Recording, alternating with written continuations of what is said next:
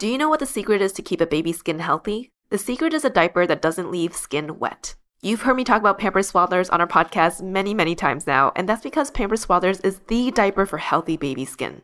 Pampers Swaddlers absorbs wetness better than the leading value brand and provides up to 100% leak-proof skin protection and up to 0% skin irritation. And if you're a fan of Pampers, you've got to check out their new Pampers Free and Gentle wipes, which clean better than Huggies Natural Care and are 5 times stronger, so they resist tearing during a diaper change. With Free and Gentle, mess meets its match. And if you're like me and you love saving and getting rewarded for something you gotta buy anyway, like diapers, don't forget to download the Pampers Club app today and earn Pampers Cash. You can redeem your Pampers Cash for exclusive Pampers coupon savings and rewards. Try Swaddlers with new Pampers Free and Gentle wipes for healthy baby skin. For trusted protection, trust Pampers, the #1 pediatrician recommended brand. Hello, everyone, and welcome back to another episode of ABG, Asian Boss Girl, a podcast for the modern-day Asian American woman. My name is Helen. I'm Janet. And I'm Mel.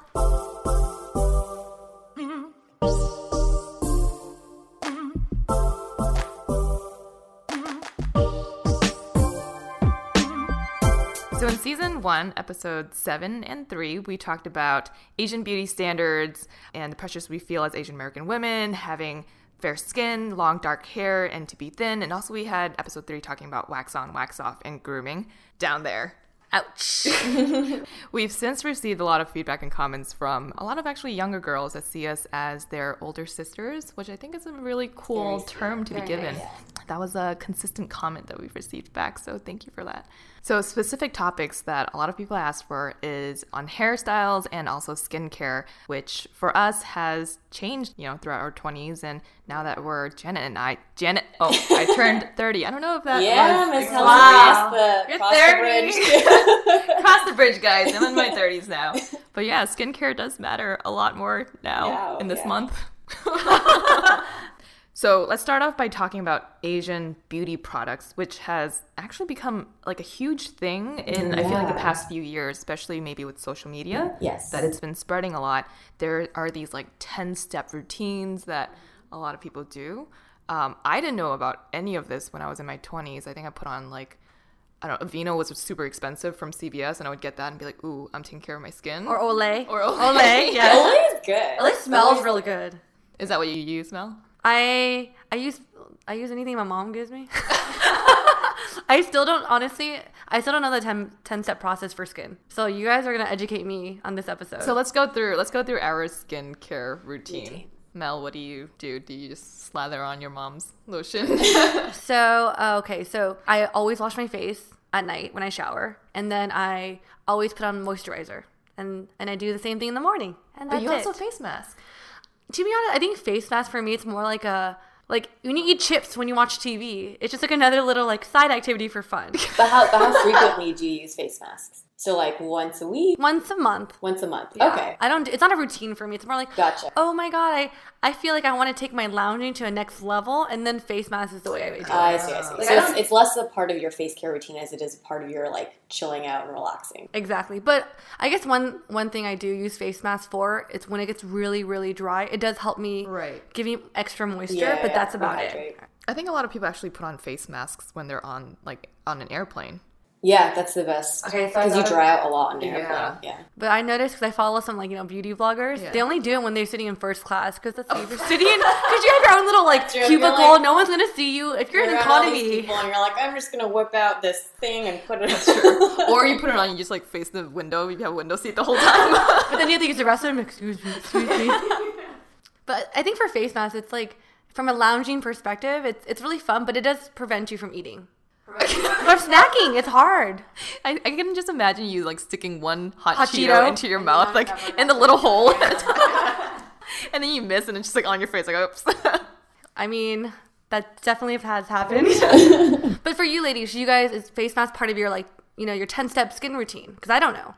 I don't have 10 steps, probably more 3 or 4. But I would have to say, so that's more recent. In my 20s, I would sleep in my makeup. I would sometimes wash my face, sometimes not. Really bad, don't recommend. So what do you use? So I think I've looked this up on Google. Mm-hmm. The first part of the 10-step process is makeup remover and oil cleanser. Do you do that? I do not use an oil cleanser, although I read recently that's become like a really hot trend to use like natural oils to remove the makeup. Right. I do use face oil that I've discovered, like very basic vitamin E oil from Trader Joe's, but more as a moisturizer. Do you do that after you cleanse your face? Yeah, so first step is removing the makeup. So sometimes if I get lazy, I just combine that with the cleansing, and I'll just use the cleanser and remove it all. But now there's like, have you guys heard of, I think like Garnier and L'Oreal both have these like the cleansing water. So you take it and I'll do one round to remove all the makeup and the second round to clean my face. So it's just like it's water. So you use that for both steps? Yes, yeah. Okay. So I'll do one round with one cotton to remove the makeup, and then the second round to like hydrate and moisturize. And then I might also just put a little bit of water to rinse it off and then dry. So I think actually you do the right thing. So there's this like whole double cleansing thing where you use, I guess you don't use oil cleanser, but you're supposed to use oil cleanser and then a water-based cleanser to take off all of the oil. Residue and impurities from the oil. So that's what you're supposed to do. Wait, I already feel like I combine both makeup removing and cleansing in one. And usually they're supposed to be separate. Oh, okay. Because you want to take off the makeup and then you do the cleaning. And then clean it Yeah. after. Is that what you do, Helen? I actually don't use a makeup remover. I have this, I got it from Amazon. So when I first moved to LA from Boston, my face broke out like cystic acne. Like it was disgusting and terrible. In climate. Yeah. And I'm not sure what it is in the air. Maybe it's also a little more polluted over here. Yeah. Well, a lot. LA. I can like stare into the sun right now, actually. So I got like an acne cleanser from Amazon, and that helped a lot. But I noticed that it also took away my makeup. So I would use that, and also an exfoliator. So I use a Clarisonic every night to my friend uses that. Yeah, Dang, take really? out all the Clarisonic is really good because it gets into the nitty gritty. Like I've noticed my friend when she started using it, her pores looked tighter. Dang, how close are you to her face to see her pores? How big are her pores? Is it a girl or a guy? I've also found something that you both have to buy, and everyone else. I'm like advertising this right now. It's called Cure Gel, and it's like the #1 selling exfoliator in Japan. I think they sell like a bottle every 12 seconds or something like that. But you put it on your face on dry skin, and you actually feel dead skin coming off. Oh, your I feel face. like I've seen a video for this or something. Yeah, and I can't tell if it's actually just like the gel formula that's like rolling up into little balls, but I think it's my skin because afterwards it's like a baby's butt on your face. Really? Yeah. That sounds nice. Sometimes- I mean, you know. That's nice. Wait, so Helen, you said you use your acne wash to remove your makeup and cleanse your face? Yeah. Because she found that it also removed the makeup. So does. one less step you have to do. Right. Wait, but don't, because I'm looking at Helen right now. You also have eyelash extensions. Don't Right. you use like oil-free remover to remove Yeah, your what are your eyeshadow? tips on removing makeup with eyelash extensions? I'm sure this is probably a common thing for a lot of women now since that's become, you know, like how do you care for So that? yeah, I can't take my Clarisonic and like rub it all over my eyes. Yeah. Shave off your lashes. So I have to use that and put like around my eye area. I usually do that in the shower. And then after I come out, I have a toner that sort of acts like another layer of cleansing. Yes. And I'll use that toner on just a cotton pad, and I'll put it all around my face and then also around my eyes, and that's when I get the eye makeup off. Oh, got it. Oh, you use the toner to remove. Yeah. Actually, that is the second step. Before the wrinkle cream, I use toner. And I found a really good, because you know there's like alcohol-based ones and non-alcohol. So the alcohol ones tend to dry out your skin more. Yep. So I found this it's like a rose water or something. Okay, so the toner, it's Thayer's Witch Hazel, and the rose petal smells really good. Yeah. Okay. I use the Sun and Park toner. That one's good. Dang. I don't know what it is. My mom gave it to me as a sample. I think for me, like, I know, like, what a toner kind of is, but it's more like, what is the purpose of these products? Right. So after you wash your skin is, like, dry, right? You need a toner to sort of, like, rehydrate your skin. So think of it as, like, a sponge, right? If it's a dry sponge, if your face is a dry sponge, it's not going to absorb as much water. But if it's, like, a wet sponge, then it's going to absorb all of the lotions. That's and all a the very stuff good on top. analogy or way to put it. Yeah. Dang, Helen. Okay, so after toner, do you guys have anything else you guys do after that? Janet, do you use Essence? I don't know. What is Essence? So I think Essence is kind of like a toner and a serum hybrid. So it aids in skin repair and cell turnover, so it's skin regeneration to give you like a brighter face. It also targets your wrinkles and fine lines and dull and uneven skin Oh, tones. so maybe I should be using Essence and not wrinkle cream. Maybe you should both, like, double protection. But Wait, time out. So, do you use Essence? I do. Do you know why you use it? Now I do. But there's one from SK2 that's really good. Essence is also super expensive. It's so expensive. That's what I think it's the one that's like, or anything that's called a serum, it's going to be like high potent and very pricey. SK2 is known for their Essence though. I think was it with you when we bought it in Taiwan or? Yes. Yeah, I bought it for my sister too. Yeah. But it has, I don't know if it's because of my Amazon acne face wash or it's because of this extra like essence on top of toner and everything that my face did clear up. Oh, nice. Honestly, looking at the 10-step process, there's a lot. Yeah. So let's go through the rest of it real quick. Okay. So after Essence, it looks like you're supposed to put on other treatments that target what you're trying to fix on your face, whether it be like acne or wrinkles. So this is maybe where This is where my wrinkle cream comes in. And then afterwards, sheet masks, so face masks. And then eye cream, moisturizer, and sun protection, which I actually. Oh my god, this is a process you do in the morning. That's what I was saying. I was like, I pick and choose when I want to use. Oh no, my morning process is face wash, and usually with water, because you don't want to get too abrasive, right? If you use like some cleaner at night and then use it again in the morning when all you've been doing is like sleeping in bed, it could be abrasive to your skin. So I usually just use water, and then I use the toner again, and then I use moisturizer. But I have been more aware of SPF? sunblock, because a lot of like if you get moisturizers, they have SPF in it, but it's only 15, and ideally you should get a 60. Oh, on your face? Yeah. On it for a daily wear. I think especially for Asian women, our skin is more susceptible to sunspots, is what someone told me when I went for a facial randomly for like the second time in my life. So that's true, actually. But the thing about like sunblock that you have to be careful is I feel like a lot of them that are higher powered smell really bad. Or it's like super oily. And they're either oily or they're chalky. Yeah. So I think Shiseido makes a really good one. I was trying to explore another brand, but it smelled weird. I found one called, hold on, I need to look this up. I think it's like Biore. Oh yeah, Biore UV. Found it in Japan. It's a blue bottle. That one's really good. Like it goes on your skin and just feels like it absorbs and completely goes away. It's not oily afterwards. Another popular thing is there's powder. It's like translucent powder SPF. Yeah, I've seen that. Yeah. I think Sephora has some, but I haven't bought it. But a few years ago, it was really popular. So it's an option. Cool. So it sounds like we're all somewhat terrible at taking care of our skin. We're learning. Oh wait, the eye cream though. I do want to, so for ladies, the moment you start wearing eye makeup usually is when you should start using some sort of eye cream. Most of us probably don't do that. I did not. I just started using eye cream like 3 months ago. But it is like the skin around your eyes is the most thin and sensitive, and anything like once that wrinkles, I think other parts of your skin it's easier to revitalize, but once that wrinkles, it's hard to get back. Although I actually kind of feel like I used to say when I was younger that I wanted to embrace aging like gracefully. Like I feel like lines could be, it's like a sign of like wisdom and stuff. Such a Janet comment. So I don't know, but I still, I think it's like good to take care of your skin, but. Jenny, your skin is amazing. And I'm literally, it's funny because I'm literally staring at your eye area because I have like crow's feet that. Do you feel like your eye cream has helped that? Yeah. That's okay. I still have crow's feet, but I do feel like when I wake up in the morning and look in the mirror, but this was in the context when over the holidays I had like wine with my girlfriend, and usually when we wake up in the morning you look like you drank, and I looked like fresh, and I was like, oh, I think this is because of the wrinkle cream or the eye cream. Versus not drinking wine next night. But I don't know, it's only been a couple months, so I'll see. But I do overall like the quality of my skin feels more moisturized because I have a problem with drier skin, which is why I started like looking into more. Right. So I don't know if it's helping with the wrinkles, but hydration is helping. I heard like you have to drink a lot of water too, just for your skin to be hydrated and very clear. Oh, that was another topic Helena brought up, right? Skincare isn't just about topical; it is also what you eat, what you right? ingest, yes. But there's one thing I do want to bring up.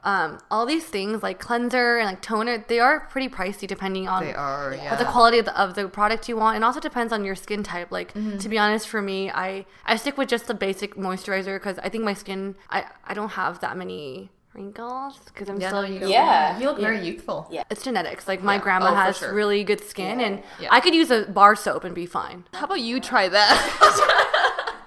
That is a good point, though, Mel, about how expensive it can be. And I think for some of our younger listeners, and this is because I definitely, in exploring, I'm still price conscious. Like, I'm not ready to drop like hundreds of dollars a month for facial care stuff. So the toner that I mentioned, Thayer's, is like $8 on Amazon. Oh, that's pretty good. I think the cleansing water, like Garnier or L'Oreal, is also like $10-11, and it doubles as makeup and like face wash. And then Oil of Olay, I feel like, is a pretty affordable moisturizer that I've used for a while, and I think it works pretty well. But I don't know. I think it's, everyone has different skin, so it's going to depend on on yours. I feel like we spend so much money, though, to try to figure out or find which ones actually work for us. It's like, I just wish I knew. Yeah.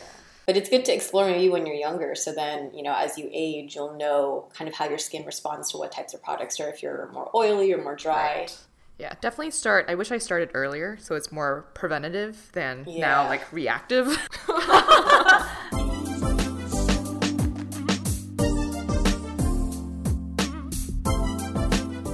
All right, so let's talk about hair. We actually got a request asking us to talk about hairstyles and hair trends for women.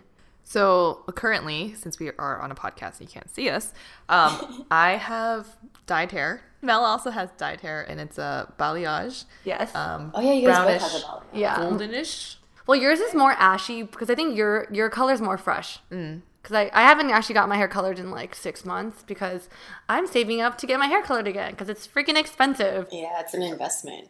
It is. And then Janet over here has beautiful, sleek, black, non-damaged, short virgin hair. Yes. That's not dyed at all, Janet. No. I've dyed my hair one time in college, and it was like a small strip underneath that I bleached and then dyed purple. That was such the trend, actually, just to have one chunk of hair. Yeah, one chunk of hair, a color. But that's the only time. Honestly, I've thought about it quite a bit in the last year, especially.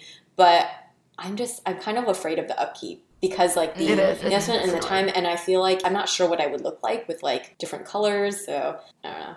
So when did you guys dye your hair? So did you say in high school you dyed your college? In college, oh, really? Okay. Because my sister actually she would dye her own hair a lot. So then I just like one night I did it with her basically, but I've never gotten it professionally dyed. I'm trying to remember for me if my first time was professionally done or like from a box, but I think I actually got it done for the first time in Taiwan. Oh, okay. It's so I went to the salon. They just colored my hair like this reddish brown, and I kept it that way. But I maintained it with a box when I was back in the States. But why did you want to do it? What drove you to do it? Maybe it's just because my peers were starting to dye their hair. Actually, it was in middle school. Yeah. So it just started then. And then also in Taiwan, all the girls, all the hair is dyed. All the pop stars, everyone on the streets, like no one has black hair. Actually, sorry. Now, as I talk about it, I'm remembering my uncle who works in fashion was like, "Look, Mel, look around you. No one has black hair. It'd be fun for you to try something new." So he's the one that actually recommended for me to try different colored hair. So I went in. He was the reason why I tried it. I think I started dyeing my hair in high school out of a box. It was like so your first time was like doing it by yourself. Yeah. So it was, I think, me and my sister, and we just dyed each other's hair. And I don't think my mom knew because she wouldn't have let us do it. So it was probably when she was at work. Oh, really? But didn't she see the color when she came back? Yeah, and then she got really mad at us. But what can you do? Do you remember what color you chose for the first time? Brown.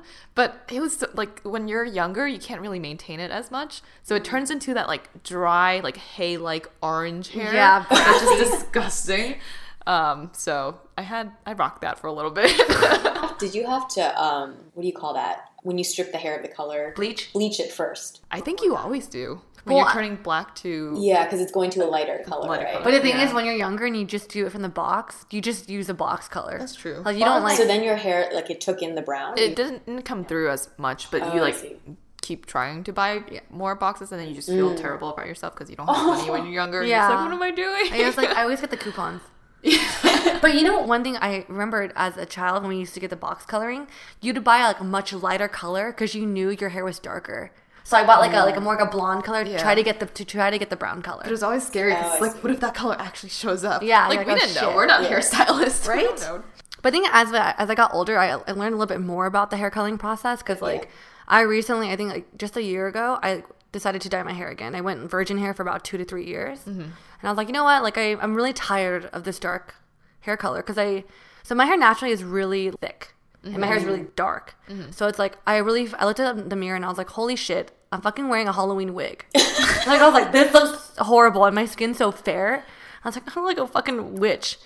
So I was like, you know what? I really want to try balayage. And I think I asked Helen for a salon. So she actually recommended the salon, and I found the stylist. And so as she was giving me the balayage, she was telling me the process of it and how nowadays, like, the box products are actually really bad because if you think about it, you do have to bleach your hair to get that color. So that's one process.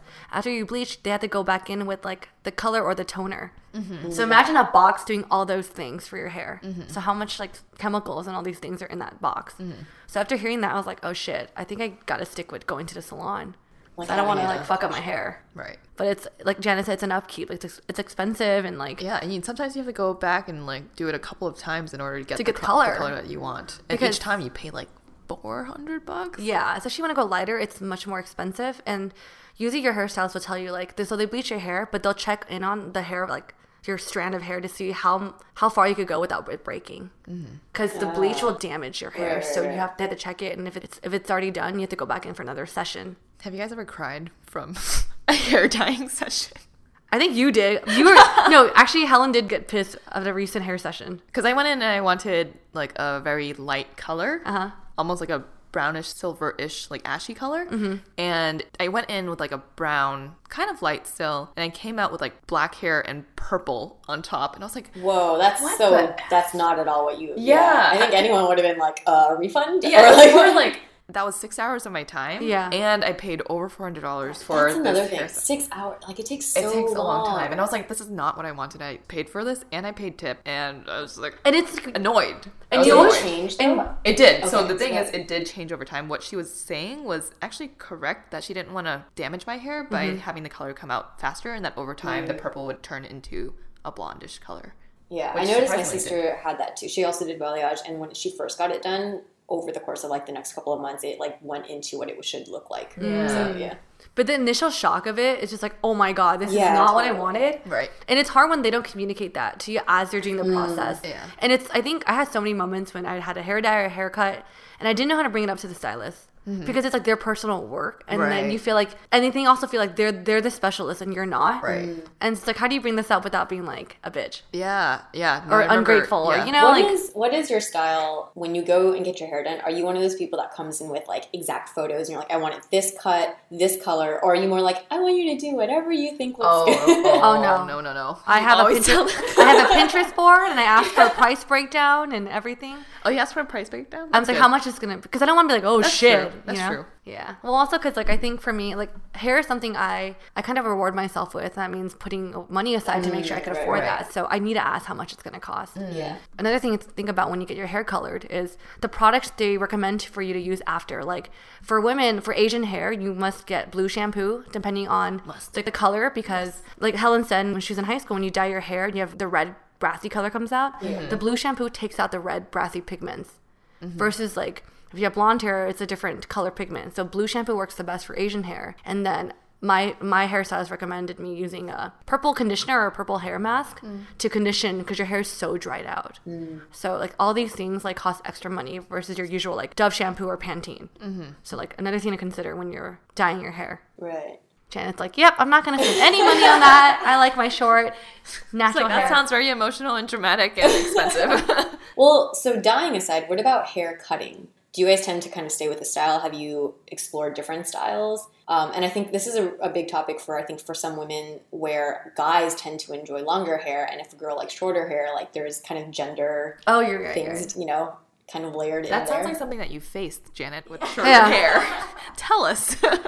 Because you are honestly, Janet has short hair, and but it looks great. It looks good on her. Yeah. So here's I've learned over the years that I like short hair on myself. And women generally tell me they like short hair on me. But guys will almost always say, they won't say you look better with long hair, but it'll be in nuanced ways. Like, oh, you're growing your hair out. Wait, like what? in a good way, you know? Or like, soon your hair will be long again. Like, wait, what's wrong with it being are short? These guys that you meet for the first time on dates, or like guys that you've known for a No, long I mean, either time? guys that I dated or just like guy friends. Okay. So it's not even, it's just more, and there's nothing, I understand, I think for men that they, you know, generally like the longer hair, but I think also for women then it means culturally, it's easier to feel feminine when you have longer hair. And I have faced situations where like if I got a shorter haircut that was a little bit too short, or like the style is a little bit like very non-feminine, it is challenging to like feel hot.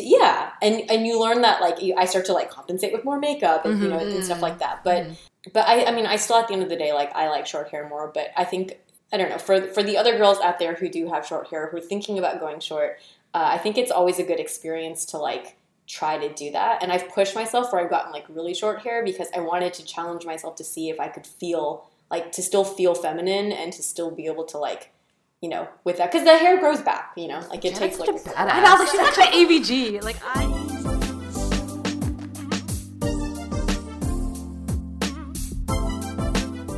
I give you like mad props though, because like the only thing I would spend money on really like is hair. Growing up, my mom would take me to hair salons, and she'd be like, "Oh yeah, he's great, he's cheap," and then I would come out at the salon crying all the time. Aww. And there's one time when I walked out, he cut my hair like a mom cut. Like I know what the short. I used to do this salon with my mom too. Right? Yeah. It was like literally like curves into your neck. Exactly. And I was a 4th grader at this time. So I was like, I remember going to class the next day wearing my hood, and I was crying. Aww. I was so like ashamed. So ever since that experience, I'm like, fuck it. I need to find a good hairstylist. I don't care how much I'll pay. Because I think it helps me feel more confident in my like looks. Yeah. To be honest. I totally agree. Yeah. I do think it's a huge part of like women's identity, self-identity. Right. Do you ever wonder, because there are nowadays a lot of Asian women and also men who do dye their hair.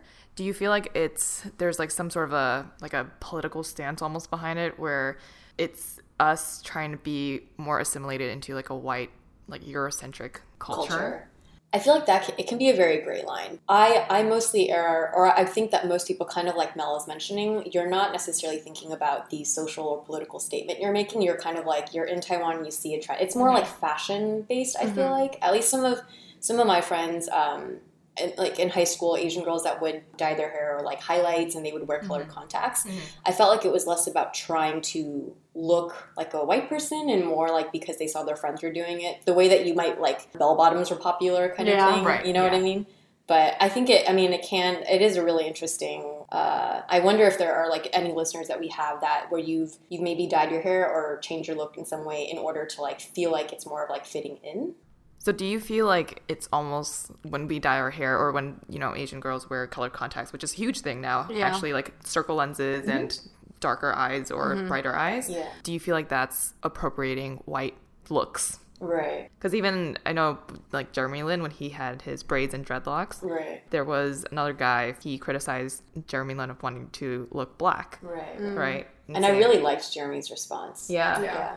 So he said, you know, at the end of the day, I appreciate that I have dreads and you have Chinese tattoos because I think it's a sign of respect. And I think as minorities, the more we appreciate other cultures, the more we influence mainstream society. Yeah. And I think that is a great way to look at it. I think as long as no one is outwardly being insulted, because usually if you're doing it, you're not trying to insult the other culture, right? It's like you like that look or you like that style. So in some ways, it's like you sporting it yourself is an homage, I guess. I guess at the end of the day, it's all about intention. Like, what is your intention of doing something like that? Have you guys ever had someone come up to you because of your hair color, or like if you were in colored contacts or something and say like, I'm offended? No, never. Yeah, not for me either. That isn't. You bring up a good point. I'm trying to think about like why we would actually dye our hair. You know what it is? I think it is like maybe like very subtle cues from when we were younger. Like when we were younger, we played with Barbie dolls that were blonde hair and like or just white and maybe brown hair, but we never had dolls. Like nowadays, there are a lot of more ethnically diverse Barbie dolls for kids to play with. Versus we didn't have that. So maybe it was something that was ingrained in us, and then people started dyeing their hair, and we saw other Asian girls dye their hair, and we're like, oh, that looks good, and so then we start doing it, and then it gets picked up and accelerated. Yeah, because why blonde versus like other colors?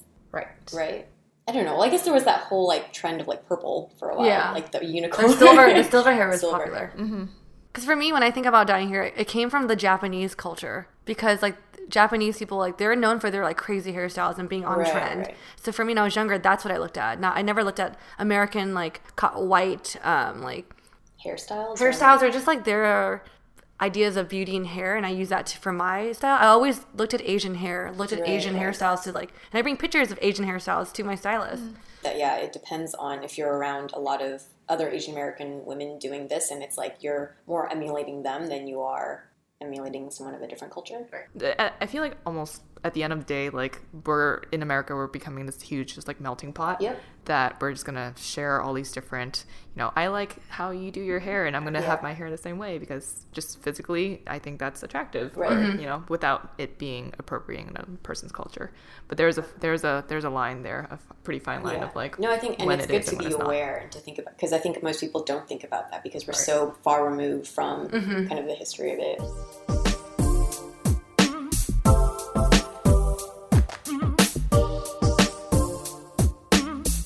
I think as you get older, you learn how to deal with like expectation with your hair and your skin. And it's like, because when you're younger, you just get really dramatic. Holy shit, my hair is so ugly. But now it's like learning, doing your research on what products to buy for your skin, what hairstylists to go to, and bringing the right resources like Pinterest boards for your hairstylists to use. So I think as you get older, you learn how to navigate this hairstyle and beauty world much better than you were when you were 19, right? Or 16. I feel like it's a lot easier now too with like YouTube videos and social media and just the web. Oh, yeah. Where you can search for things. Totally.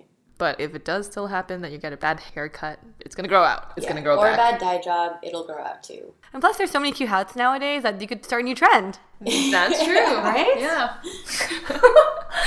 So at the end of the day, our beauty decisions and what we use and what we do, it's very unique to ourselves. Mel has a 1-2-step skincare product. We have a little bit more. There should be like an 11 to 12-step process. Who knows?